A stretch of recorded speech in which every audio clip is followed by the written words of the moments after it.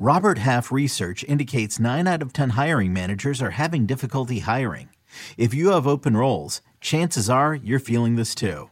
That's why you need Robert Half. Our specialized recruiting professionals engage with our proprietary AI to connect businesses of all sizes with highly skilled talent in finance and accounting, technology, marketing and creative, legal, and administrative and customer support.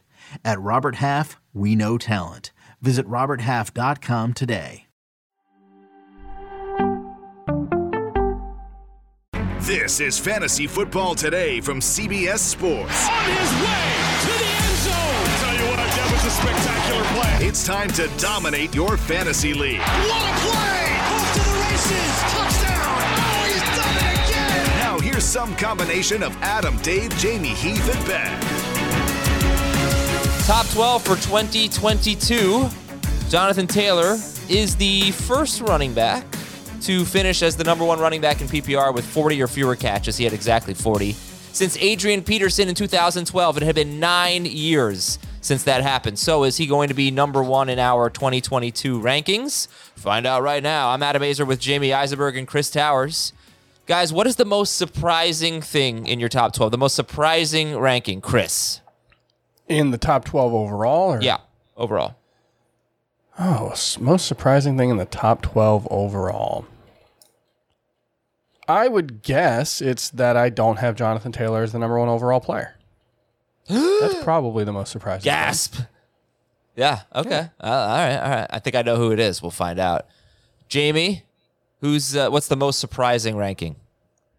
I mean, just the fact that Justin Tucker's 10 for me. I'm just tired of guessing on kicker, so it was about time just to solve that problem. And I think we should.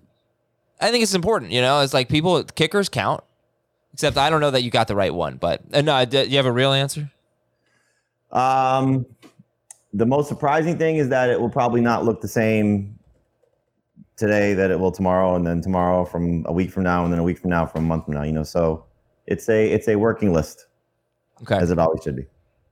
I'm going to just tell you about a quick, fun podcast that you need to listen to. It's the Fantasy Football Today DFS podcast. Frank Stanfield, Mike McLaurin, Sia Najad giving you the cash and GPP analysis on Tuesdays and Thursdays. And now's a great time to be playing some DFS because, your seasonal fantasy football leagues are over. We're going to be playing a ton of DFS. We're going to be helping you out with that on Thursday, but we're not as good as those DFS guys. So check out Fantasy Football Today DFS wherever you listen to FFT. Can I tell you how perfectly flawed my Saturday night DFS lineup was? Oh, yeah. So this was my lineup for the Eagles-Cowboys game, and it was so close to being perfect. It was just so frustrating. So this let's see if you guess who the captain was in my team. So I had Dak Prescott, Ced Wilson, Corey Clement, Kenneth Gainwell, Gardner Minshew, and Greg Ward. It was Ward Minshew. was the one that flopped. If I put Quez Watkins, I would have been even better. It was Minshew. Minshew was my captain. Chris, who do you think was captain? I would say Minshew. No, I don't think it's Minshew. The way Jamie responded to that, I think, gave it away. He has a tell. I'm going to say it was Ced Wilson. No, it was Kenneth Gainwell. He scored a touchdown, right? Yeah. So it's got to be one of whoever Gainwell didn't score. Gainwell scored. Gainwell scored. Gainwell was awesome. Dak was awesome. Wilson was awesome. Gardner was okay. Clement was awesome. Ward bad. Minshew was okay. Got off to a great start. Had I played Dak or Wilson in the MVP spot, I wouldn't be speaking to you right now. All right, yeah, that's fun, man. It's fun to hit on a DFS lineup. It's fun when it's great. It's okay when it's fine, and no. Adam, have you begun dabbling in the sports gaming world since it became allowed? Thank God I haven't, because I definitely would have bet on Alabama last night. I had over under 64.5 rushing yards for both Josh Jacobs and Austin Eckler on Sunday night. Jacobs ends up with 130 with the big. They neither had it by the end of the fourth quarter. Jacobs gets there. Oh, wow. Eckler ends up 1 yard short. Oh, I really think that overtime just should not count in gambling.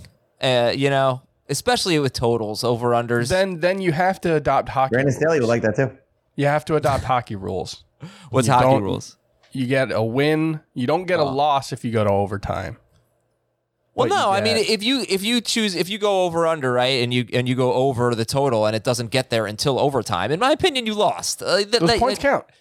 Those points count. Yeah, they shouldn't count. Overtime shouldn't count. It's very frustrating. Yeah, there'd be a lot of people that would like to beat you up right now. All right, let's go to our top 12s here. We're also going to talk about the coaching changes and the coordinator changes as Anthony Lynn is out in Detroit as well. And we know about all the head coaches that have been so far. Joe Judge is still a head coach, so we thought maybe He's keeping the job. It's the most ridiculous thing ever. maybe you don't know that he's keeping the job. He's very much up in the air. So we'll see if he's fired by the end of the show. Don't know how you bring back a guy who ran a QB sneak on 3rd and 9. I don't know how you don't, Chris. You got to admire the chutzpah. Okay, I you got to don't know admire how that guy didn't immediately. He should have lost the locker room months ago with the play calling over down the stretch. That's but not I don't his know play how calling. that. Like I don't know how you look your players in the eye after that. Look, you got to play field position in this league. Okay, you don't you don't want to give him the ball at the 48. You want to give it to him at the 50. All right, top When's our next 12. show? Thursday? What's that? Our next show? Thursday? Thursday, yeah. Here, I want you to Azer stat the bleep out of this thing. I want you to from the time you could either do one of these two timelines. Daniel Jones injury, so Mike Glenn and Jake Fromm combo, or when Jason Garrett was fired. One of the two. Their points per game over 17 games. Oh, well, with the injury, the last 6 games that he didn't play was ridiculous. It was 5 touchdowns in 6 games, I'm pretty sure. And So 4 where of does them that- were in garbage Where is time. that historically? 3 of them. Over 17 games. Oh, I'm sure it'd be the worst ever. I mean, that that I don't might be the a worst stretch. ever, but it's probably in the top 10. Do you know the last time they had more than 316 yards of total offense was? No. 2020. Week 4. Jesus. Pathetic. Yeah, I would say the Glenn and Fromm era was extrapolated over a 16-game season. Probably was one of the historically worst offenses. I think they're going to talk about that in the same vein that they talk about the Sims Hostetler era. Yeah, exactly. All right. So anyway, let's get to our top 12s here for 2022, and then we'll get to the coaching changes. Later, I'm going to tell you about Delicious Butcher Box, which I can't wait to talk about. All right, let's do our top 6 first. So, Chris, you said Jonathan Taylor is not number 1 for you. Who's number 1 through 6? Yeah, I really hate Jonathan Taylor. He falls all the way to number 2 for me. I go Christian McCaffrey, Jonathan Taylor, Austin Eckler, Cooper Kupp, Devontae Adams for now, and Derrick Henry. So I think it's probably a slightly different order than most people have, but, do we want to get into the Christian McCaffrey of it now? Or Yeah, in a stop. moment. So this is, by the way, full PPR. So that's a huge distinction. Yes. Full PPR, McCaffrey, Taylor, Eckler, Kupp, Adams, Henry. Jamie, your top 6. My top 6 is Taylor, Eckler, Dalvin Cook, Derrick Henry, Christian McCaffrey, Alvin Kamara. Taylor, Eckler, Cook, Henry, you said? McCaffrey, Kamara? Henry's 4, McCaffrey's 5, Kamara 6. Yeah, I think we should start with McCaffrey, Jamie. You have him 5th.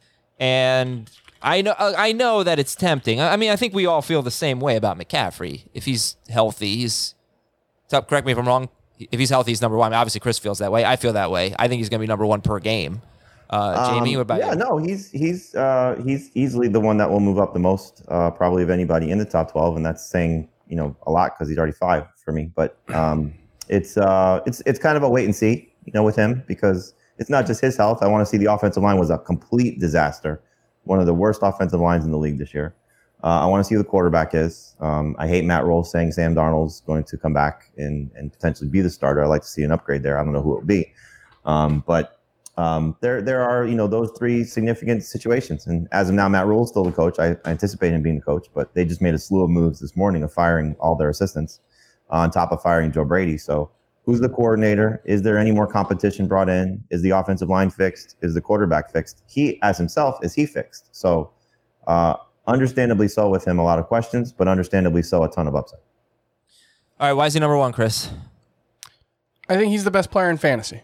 I still think that is true. You know, one thing that's worth pointing out is as good as Jonathan Taylor was, this was the lowest fantasy points per game for a number one running back since 2015, since that Devontae Freeman season. So not to take anything away from Jonathan Taylor, just to say that because of the pass catching role that he didn't have, or at least sporadically had, you know, did he have a catch in the final 4 or 5 games of the season? Oh, he had 0 heading into week 18. I don't know. Over the previous 4. So I'll tell you right now, you know, his game log up. He had 3 catches in week 18. Okay, so he had 3 in the last 5 weeks. He had 4. 4? Yeah, he had 1 in week 17 and 3 in week 18. You can't trust anything I said. But still, it's a good point. He went 0-0-0-1-3.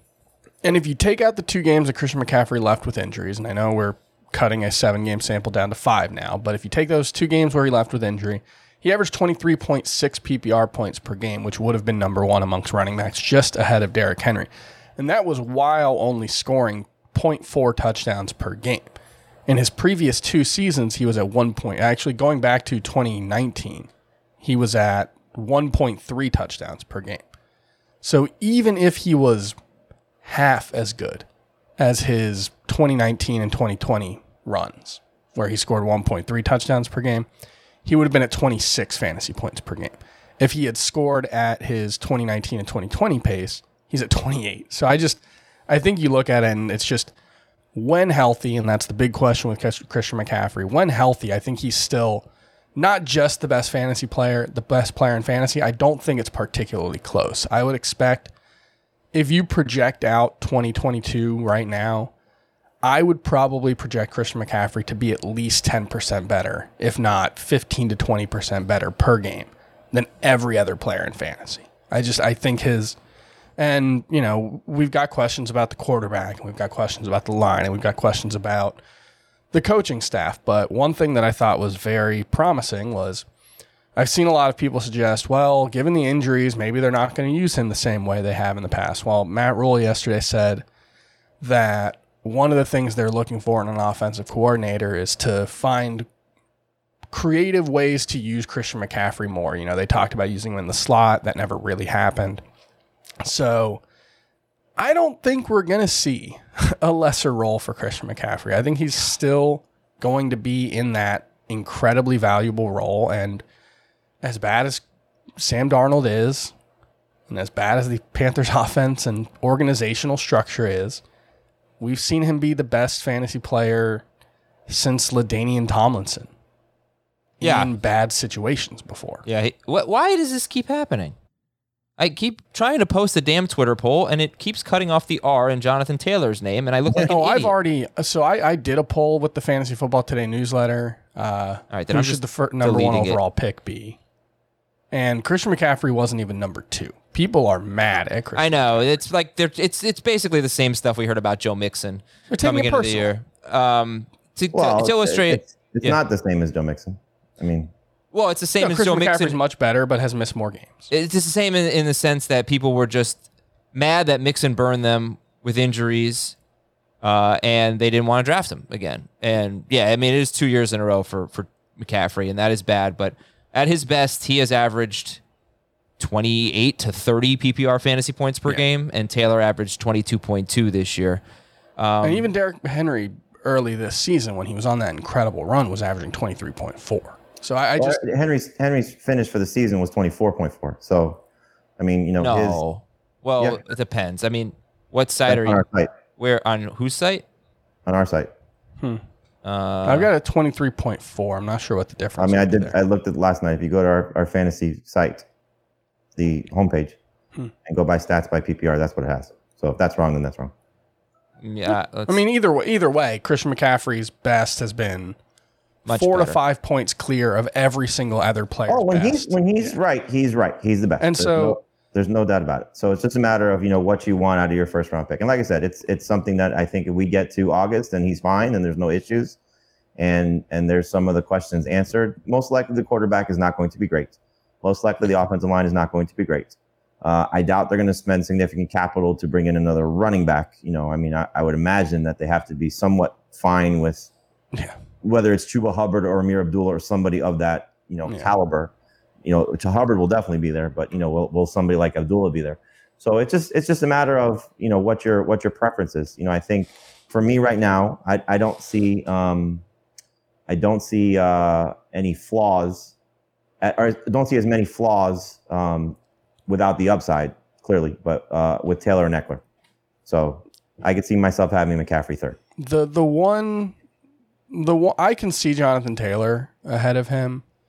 I'm really struggling with how many people have Derrick Henry ahead of Christian McCaffrey, because I think a 28-year-old running back at his size with his workload history, coming off foot surgery, even if he looks great in the postseason, I think that carries much more risk than Christian McCaffrey, who has had like random shoulder and hamstring injuries basically, and like sprained an ankle. I think the non-recurring random injuries that are never serious are less of a concern than significant injuries that require surgery.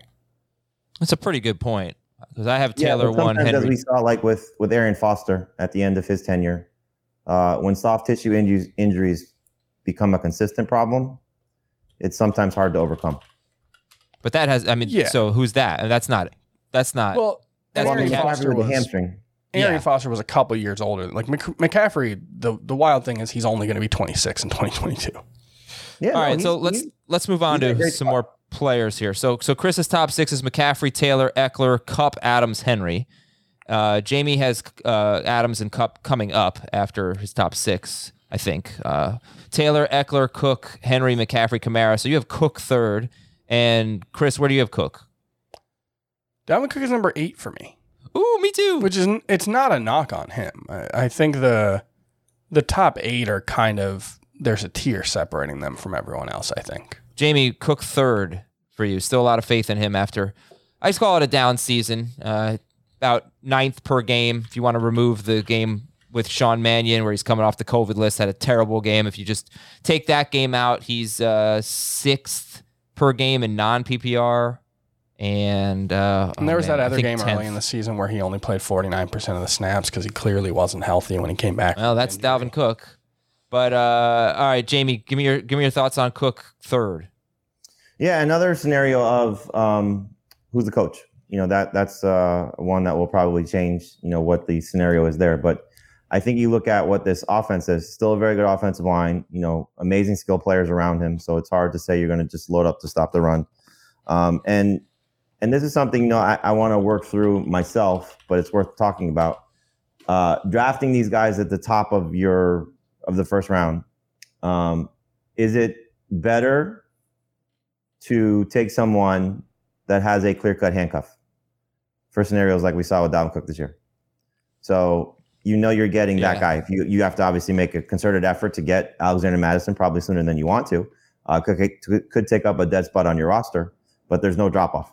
So one guy goes out, one guy goes in. You don't want to think like that, obviously. And this is what, like I said, I got to work out in my head if I want to really go this route and recommend it. But there was some comfort factor if you had both those guys on your team. Okay, Dalvin's out, Madison's in, I'm good to go. And there's several scenarios where that would have worked this year. The Chiefs, for example, the Cowboys, had there ever been an injury. The Cardinals, I won 2 fantasy championships having both Chase Edmonds and James Conner on my team because one was out, one was in. And it was easy once that unfolded. So, I think that's something to take into account when you're looking at the top of the draft. And 8th, I put him 8th because I just, I just see this downward trend in terms of health, especially. He's always had health issues, and when he plays hurt. And he hobbles off the field and he comes back on. It's starting to worry me a little bit. He's changing his number though. And coaching change could be good, but his role in the passing game is decreasing a little bit. But a coaching change could be bad because maybe they start using Madison a little bit more, which they should. Why'd you have him 8th, Chris?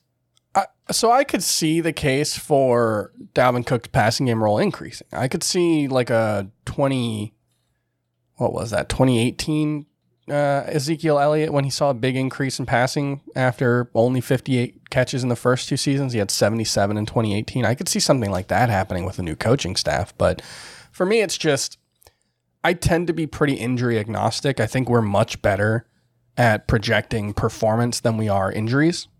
And in Dalvin Cook's case, though, I think he probably carries the most injury risk of any running back. It's just the repeated shoulder injuries in both shoulders now. You've had dislocations in both shoulders. I think he's had 4 or 5 different shoulder injuries dating back to college in both shoulders. So I just think then you add in, he's had a torn ACL. He had that hamstring injury that really hindered his second season. You had the groin injury last season. It's always something with him in the same way that it has been something with Christian McCaffrey the past 2 seasons, but he's also got that recurring serious injury that may require surgery this offseason with his 2 shoulders. So that might be a good thing though. Maybe, yeah. But, it's also possible he hasn't had surgery yet, so maybe he won't this offseason, in which case I just think the risk of re-injury here is... What's that? The season just ended 2 days ago. Right. We don't know if he's going to have surgery.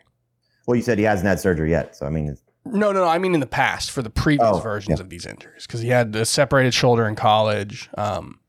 So I just, it could be a thing where he just doesn't want to risk it, and I think 8 is the right spot for the balance of upside and risk. I lied. I actually have him 9th, so I'm the low guy. All right, let's do the rest of our top 12 here. Again, for Chris, it's McCaffrey, Taylor, Eckler, Kupp, Adams, Henry. For Jamie, it's Taylor, Eckler, Cook, Henry, McCaffrey, Kamara. That's 6 running backs to start the top 12. All right, Jamie, give me the rest of your top 12, 7 through 12. Adams is 7, Kupp is 8, Justin Jefferson is 9, Jamar Chase is 10, Joe Mixon 11, and Najee Harris 12. Okay, receiver. Adams, Kupp, Jefferson, Chase, and then Mixon and Harris. And for you, Chris, you've already got 2 receivers in there with Kupp and Adams at 4 and 5 respectively. Give me the rest of your top 12 after Derrick Henry at 6. Kamara, Cook, Swift, Jefferson, Hill, Kelsey. The one different. I think Najee Harris not being in the top 12, that's probably the one that I would consider changing. But yeah, I'm mixing in the wide receivers there, and I'm still going to be the high guy on the tight ends. I think 4 tight ends should go in the first 2 rounds next season. Why? Because they're still such difference makers. The thing with Kelsey that I struggle with is how much of his decline this season was based on him being 32, how much of it was just the weird thing that happened to the Chiefs offense, and can they fix that? But I think having someone who I think you can lock in for, not 17 points every week, but averaging roughly around 17 to 20 points per week, I just think that's such an edge, even in a tight end landscape that we think looks better than it has in years past. If you actually look at the fantasy points per game and fantasy point totals this season, tight end was just as bad as it's always been. Heath went over that a couple, 10 days ago on Twitter, I think. So getting guys with elite potential at tight end can be such a difference maker for your team. No, I don't have a problem with Kelsey or Andrews, but 4 though, because you went this route last year with 3 in the top, 20, top 15? Yeah. No, I think you said 3 in the first round. Top right? 15, yeah. And only 1 was good. Now, obviously, again, like you said, you're not necessarily going to look at injuries, but there is a track record with Kittle. So if you're going to bring up Cook's track record, Kittle's is just as bad. And not Waller, just as bad. There have been it's been fewer serious injuries for Kittle. No, but I mean, he plays a style of football that is going to lead to probably, this type of thing happening to him, and he's getting older, and his quarterback situation might be worse than he's ever had because of what Trey Lance might do with his legs. And then in terms of Waller, it's not Waller. It's not Waller. I'm putting Pitts in the second. Oh, round. Pitts. Okay, that's fair. The extent, I think he was viewed as a disappointment for fantasy, and he was obviously, but Kyle Pitts had an unbelievable rookie season, considering he was the 3rd youngest player in the NFL. Averaged almost 10 yards per target, was top 12 in yards per route run, top 12 in targets per route. He just had an unbelievably good rookie season. I'm with you. He's the 3rd tight end for me, but I wouldn't take him in the first 2 rounds. Yeah. No, it's a philosophy thing for me. Yeah. I'd much rather try to find my 3rd wide receiver or 3rd running back or 2nd running back than have to try to play the touchdown or bust game at tight end. Yeah, sure, absolutely. And you have Kelsey at the end of round 1. Jamie does not have a tight end in round. I know Andrews is your number 1. 15 and 16. 15 and 16, Andrews and Kelce. I have Kelce 10th ahead of Kupp and Chase. I know people might think that's crazy. I don't know what to make of Kupp yet. I could see him moving up, but I don't have an explanation for how unfreaking believable this season was, but just reminds me a little bit of Stephon Diggs. Diggs went to a new team. Kupp got a new quarterback. Everything went right. Everything went right. And like I said a couple weeks ago, one game with fewer than 92 yards the entire season. I mean, that is, when you look at Calvin Johnson's record-setting season, I think he had 5 games with fewer than 92, maybe 6. He also had like a 300-yard game or something wacky like that, but the consistency for Kupp was remarkable. So it just felt like one of those years where everything went right, and there's just going to be some obvious regression next year, but I don't know. It's hard to justify Kelce over him, because you're right, Chris. I mean, I'm going to do, I have it that way right now, but it's tough, but it is the question of what happened to Travis Kelce and what happened to that Chiefs offense, because you think, I mean, there was only 6 games, the first 6 games of the season. Travis Kelce's 16-game pace was 101 catches, 1,248 yards, 11 touchdowns. I mean, that's round 1. That's top 5 value out of a tight end. And then the last 10 games, his 16-game pace was 80. It's still pretty good. 86 catches, 1,051 yards, 8 touchdowns. That's very good. It's not Kelce-like.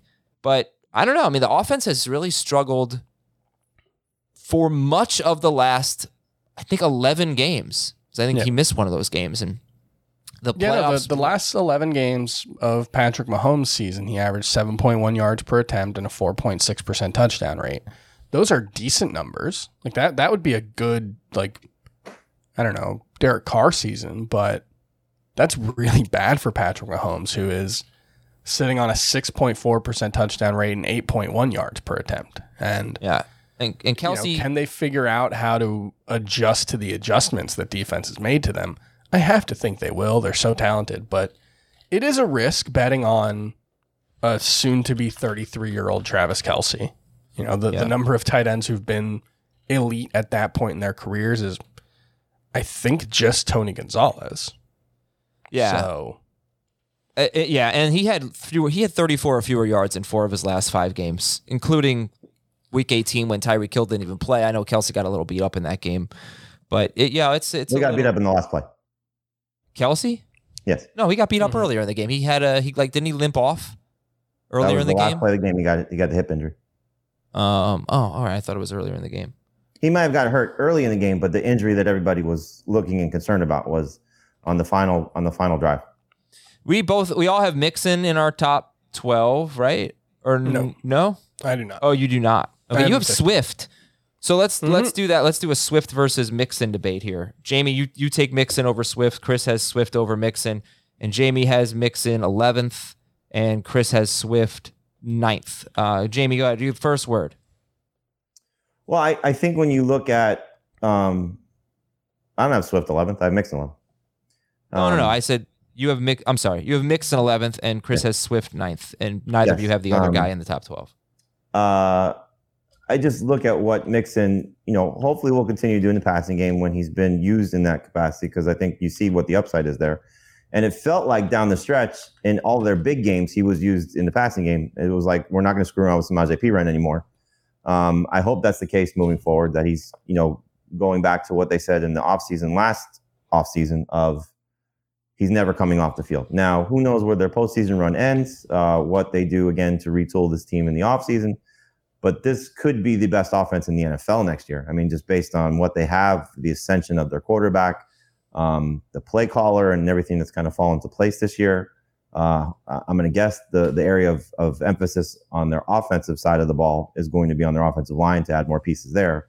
So he's, to me, in such a good spot to score so many touchdowns and just continuing to be a workhorse guy on that team. So the one that I struggle with, honestly, is between him and Najee Harris, because if the Steelers get a quarterback upgrade over what Roethlisberger has been and continuing to retool their offensive line, that's the one that I would move, would be Najee ahead of Mixon. I love the upside of DeAndre Swift, but I still need to see a little bit more from what this team's going to look like.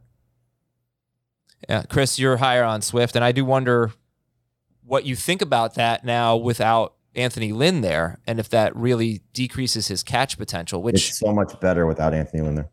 it's better. I mean, it's more carries, but it's probably fewer catches. From what I've heard from people who know that team, Anthony Lynn was so clueless about what was going on, which is why Dan Campbell took away his play calling, and other offensive coaches on that staff thought he was just completely lost. I understand that, but Anthony Lynn has a track record of just having the running backs be a huge, huge part of the passing game. And you could see a clear mark of when Dan Campbell took over the play calling and fewer targets for the running backs, especially DeAndre Swift. He did deal with injuries during that stretch, so it's a little hard to see. Yeah, I mean, he only played. When did Dan Campbell take over play calling? After the bye. Okay, yeah, because right around mid-season. Yeah, Swift only played, week 9 bye. He only played 5 games with Dan Campbell calling plays. He had 33 carries and 14 carries in 2 of those games. And then he got hurt, and he really wasn't used the same way in the final 3 games, especially those final 2. So, I don't know. I just look at the willingness Dan Campbell has to put his best offensive players in positions where they can get the ball in space in interesting ways. You saw the way they used him on Ross St. Brown. I think that's going to carry over to next season. I think that fits with the philosophy. And I think that fits with DeAndre Swift's skill set. Yes, losing Anthony Lynn did impact Austin Eckler's role in the passing game a little bit, but not really that much. He ended up with 94 targets in 16 games this season. He ended up with an offensive coordinator who was Alvin Kamara's offensive coordinator. Right, but I think if you have the thing that's bad about Anthony Lynn, and this was I think a problem for Austin Eckler and kind of held him back a little bit, to be honest with you, is that he likes a bigger running back. I mean, he's talked about that. It's why he wanted to play Jamal Williams so much. Yeah. And so I think Anthony Lynn gone is good for this team. Okay. Yeah, I think when you have an Austin Eckler, an Alvin Kamara, and I think DeAndre Swift, I don't know if he's exactly in that category, but in terms of the skill set, the best way to use him is like those guys. I think you use them. And, I think we generally see that around the NFL. Alvin Kamara had a frustrating season, but his target share was still 22%, I believe. So the issue there was just they didn't throw the ball much. They didn't run many plays in New Orleans, but they still used him that way. So I'm really not concerned about Swift's passing game role. I think he's a good candidate for 70 catches next season. And it just, like we talked about earlier, it's a math problem. If you're going to catch 70 passes and you're going to have a role in the running game, you're probably going to end up being close to a top 12 running back, especially if you can get even 8 touchdowns, not a huge number. So Jamie, go ahead. I think he's in that Austin Eckler type of range before Austin Eckler made his, really big leap this season. And where'd he end up for you, Jamie, DeAndre Swift? Oh, he's in round 2. He's top 12 top 10 running back. I mean, he's right behind this group, so we're probably splitting hairs about where we're taking, these 2 guys. Mm-hmm. But this is another one, I want to see, I really like what Detroit is doing. This is an offensive line, I think, that doesn't get enough credit for, what they have and hopefully can keep. I think Jared Goff gets knocked too much for not being a good quarterback. He may not be great or elite, but he's still very good. And you saw that in flashes this season as they were working through their receiving core. I think if the defense gets better and they have more favorable game scripts, he'll certainly have more opportunities, Swift will. And to be honest, I'd like to see them move on from Jamal Williams. Not that he's a bad player and certainly a good locker room guy. Got one more year left on his deal, but that could be really the only issue, I think, with Swift, because I'm going to guess they like Craig Reynolds, just based on the things that Dan Campbell has said. And so does the next guy calling plays, whether it's somebody on their staff or somebody that they bring in, or Campbell, which I'm going to guess they probably don't go that route again. I really do think that had more to do with Anthony Lynn than anything else. If they do bring in a different play caller, I don't think that's bad for Swift as a whole, but it could just be bad for maybe what his overall ceiling can be, because of it might not be 70 catches because they don't want to use him fully in that role, or it might not be 200 carries because they don't want to use him in that role. And this is another guy you have to worry about maybe some injury concerns based on how end of college, early NFL career has gone too. And with regards to Mixon, I do worry that they finally realize that their passing game is a lot better than their running game, and that Mixon, throughout his career, there haven't been a lot of times when he's been a super efficient running back. He's mostly been volume dependent, and even this season to a certain extent. Obviously, the touchdowns really helped in that regard, but I kind of think a lot went right for Joe Mixon in a way that you can't necessarily count on moving forward. And I think, I'd probably have him ranked right around where I had him ranked last season. And there's only one running back in between him and Swift, and it's Najee Harris. So it's mostly wide receivers and Kelsey between those two. So Mixon being 15, it's not really a knock on him. I think this was probably close to the best we're going to see from him. And I think Swift just has more upside. Yeah, per game, he was 4th in non-PPR, 6th in full PPR. That's Joe Mixon. I think it's interesting to compare his 2019 season to his 2021 season, which I'm going to do in just a second. But right now, I'm going to tell you about an amazing limited time offer for real. You've got like a week to take advantage of this. Go to butcherbox.com/FFT. I don't know exactly when this offer ends, but butcherbox.com/FFT to get the ultimate New Year's bundle in your first box. This deal includes ground beef, chicken thighs, and pork butt. That is more than 7 pounds of meat added to your first box for free. Butcherbox.com/FFT. Let me tell you about ButcherBox. I'm going to tell you the truth, okay? But first of all, meal prepping is difficult, and ButcherBox makes it easy. It's a subscription service that takes the guesswork out of finding high-quality meat. You're going to the grocery store, you're looking for this type of stuff, you're not going to find it. They source their meat from partners with the highest standards for quality, so no more searching that grocery store for the 100% grass-fed beef or the free-range organic chicken or the wild-caught seafood and more. That's what you're getting in ButcherBox. Now, for me, a few nights ago, we made lasagna with the ground beef that we got from ButcherBox. Amazing. I didn't realize how good lasagna was. I need to have that more often. Tonight, I'm making pineapple chicken with the organic free-range chicken that I got from ButcherBox. This could be the second time in 3 weeks. It's so damn good. And in order to make these meals as good as they need to be, you need the best quality meat. That's what you're getting from ButcherBox. You can customize your box. You get a curated selection of high-quality meat delivered right to your home. No antibiotics, no added hormones. Each box gives you 8 to 14 pounds of meat, depending on which one you choose. It's packed fresh. It's shipped frozen for your convenience, so it saves you time. You don't have to go to the grocery store. You just choose a ButcherBox. It comes right to your house. Remember, for a limited time, they're offering new members a great deal for the new year. Sign up at butcherbox.com/FFT. You'll receive the ultimate New Year's bundle in your first box. Ground beef, chicken thighs, and pork butt. That's more than 7 pounds of meat added to your first box for free. Get this New Year's bundle before it's gone by going to butcherbox.com/FFT. Now, final word on the top 12. Just want to give you the numbers on Joe Mixon. 2019 to 2021. In 2019, this year, he had 15 more carries and 7 more catches. He played 16 games both seasons. He averaged 4.1 yards per carry both seasons. That's very, very similar. He was a little bit more efficient as a pass catcher actually in 2019, but 16 touchdowns this year. 8 touchdowns in 2019. So that was the difference between being a top 5 running back this year and 12th or 13th, depending on the format, in 2019. It was basically all because of the touchdowns. And what happened?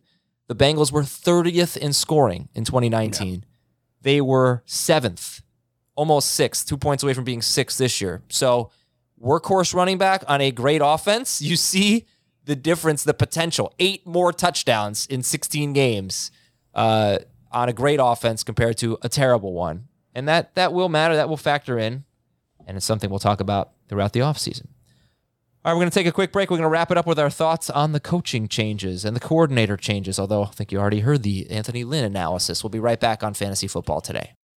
This episode is brought to you by Progressive Insurance. Whether you love true crime or comedy, celebrity interviews or news, you call the shots on what's in your podcast queue. And guess what?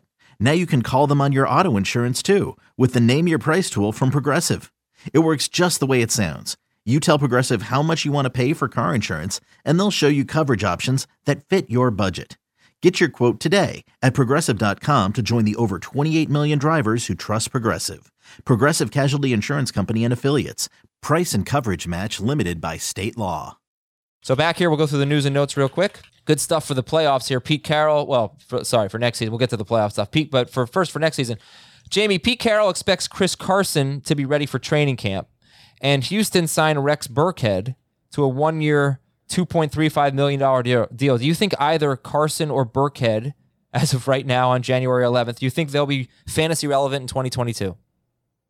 Carson for sure if Penny leaves. I mean, he's a free agent, so if Penny walks and they don't add anybody of significance, so it's Carson and DJ Dallas and Travis Homer, and I don't know the status of their contracts, but mean, Carson back as the lead running back for Seattle, and their status quo with Russ still there and Metcalf and Lockett, and Carson's right. He'll be somebody that you're looking at as a late number 2 running back, probably in that round 5, round 6 range. I'd like to see Penny stay, as we talked about yesterday, but Carson still could be, their guy. And Tyreek Hill. Burkhead, no. Okay. Tyreek Hill expected to play. Darrell Williams expected to play. Clyde Edwards-Helaire is making progress. Actually, a lot of great injury notes. Joe Mixon expected to play. Leonard Fournette expected to play. Tony Pollard's going to play. The Eagles are taking their guys off the COVID list. Everybody's expected to play. Yeah, the Packers are getting healthier. They've got 2 weeks, but they're going to have their tackles, their center, it seems like. They're going to have, hopefully, their best pass rusher and cornerback. It's good stuff right now. Grayson's expected to be fine. That's good. MVS got hurt. We'll see if he's back in 2 weeks. So that's excellent. Now, as far as the coaches go. For anybody playing in any playoff challenge, I did a rank list that should be up by the end of the day on Tuesday. So you can check out, there's so many different formats. We can't get into all the specifics, but just I rank the players, how I think that they'll go. The best exercise I could tell you is map out the postseason. Most of these leagues are cumulative. So you want the guys that are going to play the most games, who everything's going to make the Super Bowl. Wildcard teams are the best ones to look at. We can probably talk about this more on Thursday if you want to when we do DFS. But I think, just if you're looking for some playoff challenge rankings, they'll be on the site today. So far, Chris, we've had Vic Fangio, Mike Zimmer, Matt Nagy, Brian Flores fired as head coaches, Anthony Lynn out as offensive coordinator. What's the biggest fantasy deal here? What are you looking at? I think it's potentially either the Bears with Matt Nagy or the Vikings with Mike Zimmer, just because we could see a change in philosophy in those two situations that could have a big impact. Justin Jefferson is, I think he's my wide receiver 4. Nope, wide receiver 3. And I think he might just be the best wide receiver in football at this point in terms of skill and talent. And if they decide to make him a 30% target share guy like he was down the stretch for a whole season, he could be the number 1 wide receiver in fantasy. So if they go with a coach who's a little more pass heavy and will use him more like a true Devontae Adams, Cooper Kupp-esque number 1, I think he could join that tier for fantasy. So that's a big one. And then with Matt Nagy, it was just, he was so frustratingly unwilling to adapt to Justin Fields' skill set for most of his rookie season. And even, eventually they started using Justin Fields more as a rusher, but it always felt grudging. And it was something going back to Mitchell Trubisky, who was a very good athlete for the quarterback position. If you go look at Trubisky's 40-yard dash, he ran the same 40-yard time as Deshaun Watson. And the best we saw of that Bears offense during Matt Nagy's time was the 8 weeks when they were using Trubisky as a rusher consistently.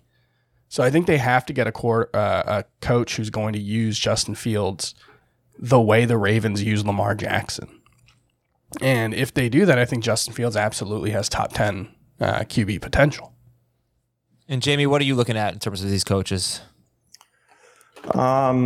Well, I like the fact that the Bears are talking to Brian Daboll. I think that would be good for Justin Fields. Absolutely. Because we see what Josh Allen has done. Under even Tyrod.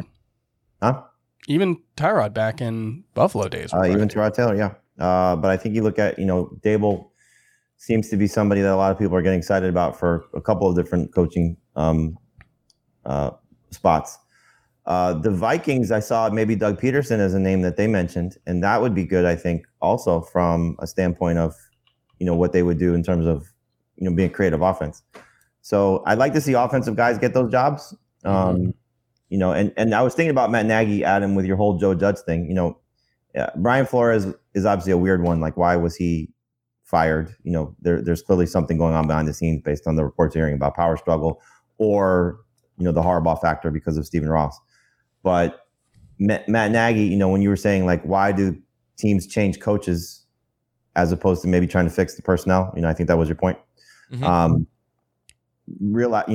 I don't think people realize that he's been to the playoffs 2 of 3 years. Now, obviously, there's been some circumstances why they've made it to the playoffs, but had they maybe given him another not another year or so, but more time with Fields, I wouldn't like that. But I could see, just based on your philosophy with Joe Judge, maybe that would work. But in any event, you'd like to see somebody that's going to work with Justin Fields. Clearly, that's the big key. Because there's some nice pieces in place there. They have to replace Allen Robinson.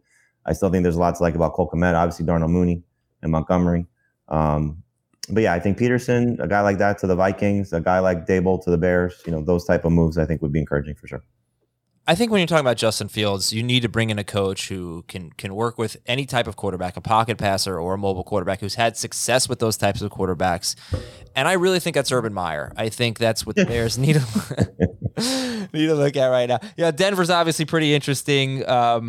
They need somebody, but I think they need a quarterback to unlock. Yeah, quarterback's more talent. important than coach there, I think. Yeah. Denver sounds like they have their two candidates in mind. Whether they get them remains to be seen. We talked about this the other day, that George Payton has a relationship with Dan Quinn, according to our two guys, Jason LaCanfora and Pete Prisco. So sounds like that could be the situation. And like Pete brought up, that Dan Quinn reportedly turned down an interview with the Jaguars because there might be a wink-wink scenario of, we're getting rid of Vic Fangio, you're our guy. Don't consider any other jobs. And then Nathaniel Hackett, which the thought would be is if they get Hackett, they get Rodgers. And so Rodgers loves Nathaniel Hackett. That would be amazing for everything Denver and terrible for everything Green Bay. But something to keep an eye on there. Yes, I think the quarterback is much more important to the Broncos situation, fantasy-wise, clearly, than it is the coach. Denver's they're like Jared Judy's still, I saw he was still like 20th in startup dynasty ADP in like drafts over the last month at wide receiver. And it's just like, that's way too high without knowing who the quarterback is based on what we've seen. And he's only going to go up if they get a good quarterback. It's really hard to like buy low in Denver. People are still really, really high on the skill players there. Well, I think you're buying low mostly on the other two, because those two, Sutton is, people are so sour on him, and you see Patrick just cannibalizing him. And Patrick obviously is just the name that people don't either realize how good he has been based on the limited amount of time that he's touched the ball, but he's been fantastic. He's been their best wide receiver the past two seasons. 2 years ago, it's hard to say, that's a fair assessment because Sutton didn't play, but you're right. He has been their best receiver. Did he drop a pass in week 18 for the first time all season? I think he's had a couple drops this year. Has he? Okay. But he did not drop a pass in 2020. And Noah Fant obviously has been a disappointment, but I think he's still a buy low as well. So if you can get the Broncos, without having to overspend, and Judy's probably the one you have to overspend on, they're the target. And we were saying this last year too, buy low on these guys too, because we thought they were going to upgrade and all they got was Bridgewater, but maybe there's a bigger fish out there for them to get. Okay, and just in case one of your teams is looking to hire a head coach and you want it to be an offensive head coach, the Cowboys, the Bucks, they're the top two scoring teams in the NFL. They have offensive-minded head coaches. But the Bills are number 3. Sean McDermott was a defensive coordinator. The Chiefs are number 4. We know Andy Reid. The Chargers are number 5. And Brandon Staley was a defensive coordinator. So it doesn't, you can hire a defensive-minded head coach. He's got to hire the right offensive coordinator and have the right players in place. Yeah. And we thought that with Matt Rule. That bringing in Joe Brady would be the answer. Oh, Matt Rule, and that's another thing about McCaffrey. Matt Rule wants to probably lead the league in rush attempts. We haven't really talked about that, but that's what he's looking for in an offensive coordinator, is like 30 carries a game. So we'll see how that plays out. You got to have a good team to do that. The Jay Gruden rumor scares me. Oh, God. I got to go, guys. I'm sorry. We are out of here. Sorry, that was really kind of a mean reaction to Jay Gruden. Sorry, my apologies, Jay. We will talk to you on Thursday with a look at the weekend's games, some DFS talk, and some other 2022 talk as well. Please send us your emails at fantasyfootball@cbsi.com. Please leave your Apple Podcast reviews, your Spotify reviews. For Chris and Jamie, I am Adam. Have a great day, everybody. Talk to you on Thursday.